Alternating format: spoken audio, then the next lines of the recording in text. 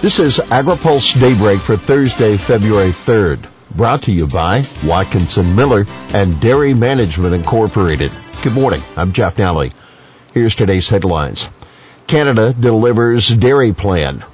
Data critical to USDA climate initiative and new hit to cattle bill. U.S. dairy awaits Canadian USMCA fix.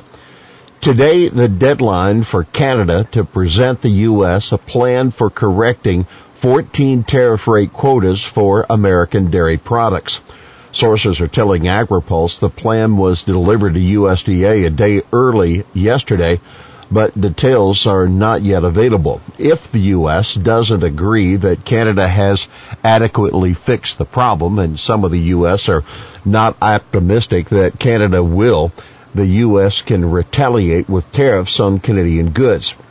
The USMCA dispute panel that set the deadline ruled on December 20th that Canada was guilty of setting aside most of the quotas for imports of cheaper dairy products in order to preserve the market in Canada for higher-end products like cheese for domestic Canadian producers.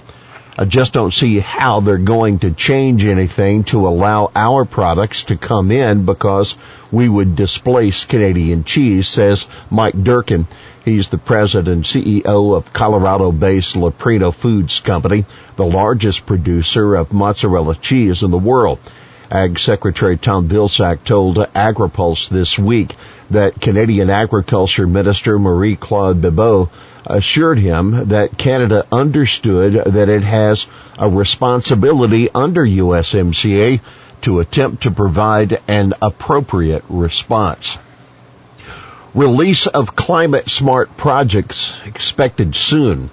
USDA expects to announce its plans soon for carrying out its flagship Climate Smart Agriculture and Forestry Partnership initiative that will be funded with $1 billion from the Department's Commodity Credit Corporation account.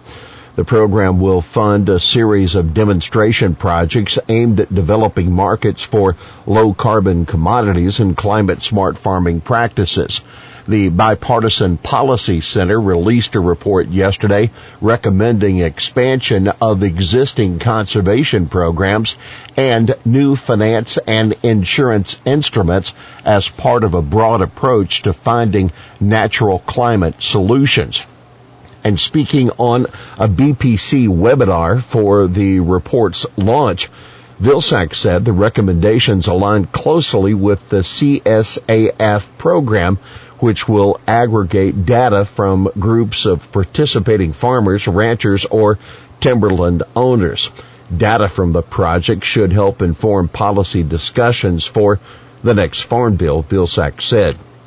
That's one of the reasons why, because demonstration projects are so important, Vilsack said, because we'd then be able to populate the conversation with real-world experience on how this works.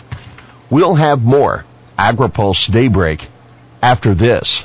Dairy Management Incorporated serves America's 34,000-plus dairy farmers and dairy importers by managing research and marketing programs aimed at promoting dairy consumption and protecting the good image of dairy farmers, dairy products, and the dairy industry.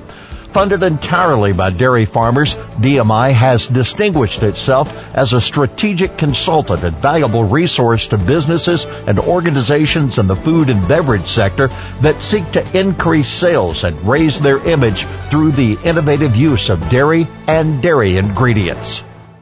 Welcome back to AgriPulse Daybreak. Republican lawmakers used a House Agriculture Subcommittee hearing yesterday to raise questions about USDA's ability to deliver on the more than $20 billion in conservation funding that President Biden is asking Congress to approve. Terry Cosby, chief of the Natural Resources Conservation Service, assured lawmakers the agency would be fully staffed up this year. However, he also told them he didn't know whether USDA had been consulted by congressional Democrats when they were developing the Build Back Better bill, which includes new funding for the Environmental Quality Incentives Program, among others. Cosby said the agency has undertaken a, quote, aggressive hiring strategy.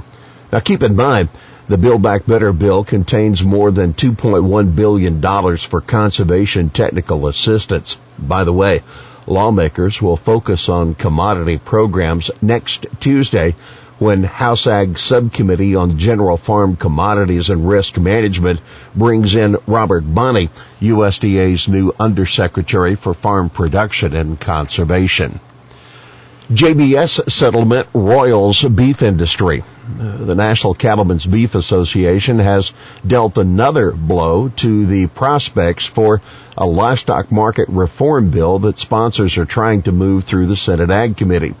An NCBA committee voted yesterday to specifically state the organization's opposition to cash trade mandates, a key element of the bill sponsored by Senators Deb Fischer of Nebraska and Chuck Grassley of Iowa. The American Farm Bureau Federation has already come out against those requirements. But in a blow to the meat industry, there's news that packing giant JBS has settled a price-fixing case brought against the Big Four beef processors. JBS, which left NCBA in 2021, has agreed to cooperate in litigation that also includes Tyson, Cargill, and National Beef. Grassley pounced on the news. If there were any doubt about the shenanigans big packers play to line their pockets at the expense of consumers and independent producers, look no further than JBS' $52.5 million settlement in price-fixing litigation. More than $1 billion in loan guarantees, grants offered to rural areas. USDA announced $1.4 billion in loan guarantees and grants to rural businesses and producers, including $65.7 million in value-added producer grants and $5.8 million in rural cooperative development grants. Most of the funding, about $1.3 billion, is in the form of loan guarantees that help lower interest rates for borrowers.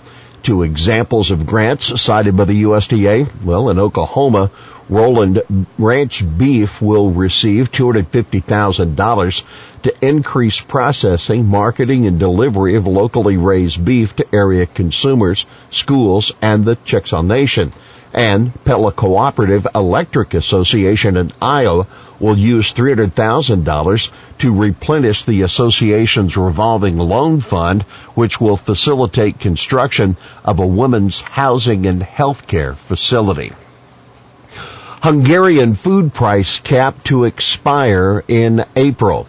Hungary took a drastic step to curtail food inflation this week by capping the retail price consumers pay for milk, sugar, wheat flour, and several other food staples.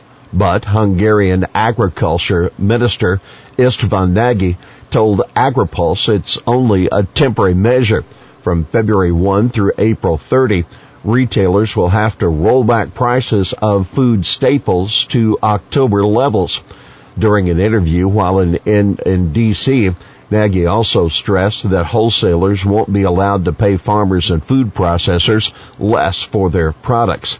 The whole retail industry has to treat this basically as a 3-month sale, Nagy said.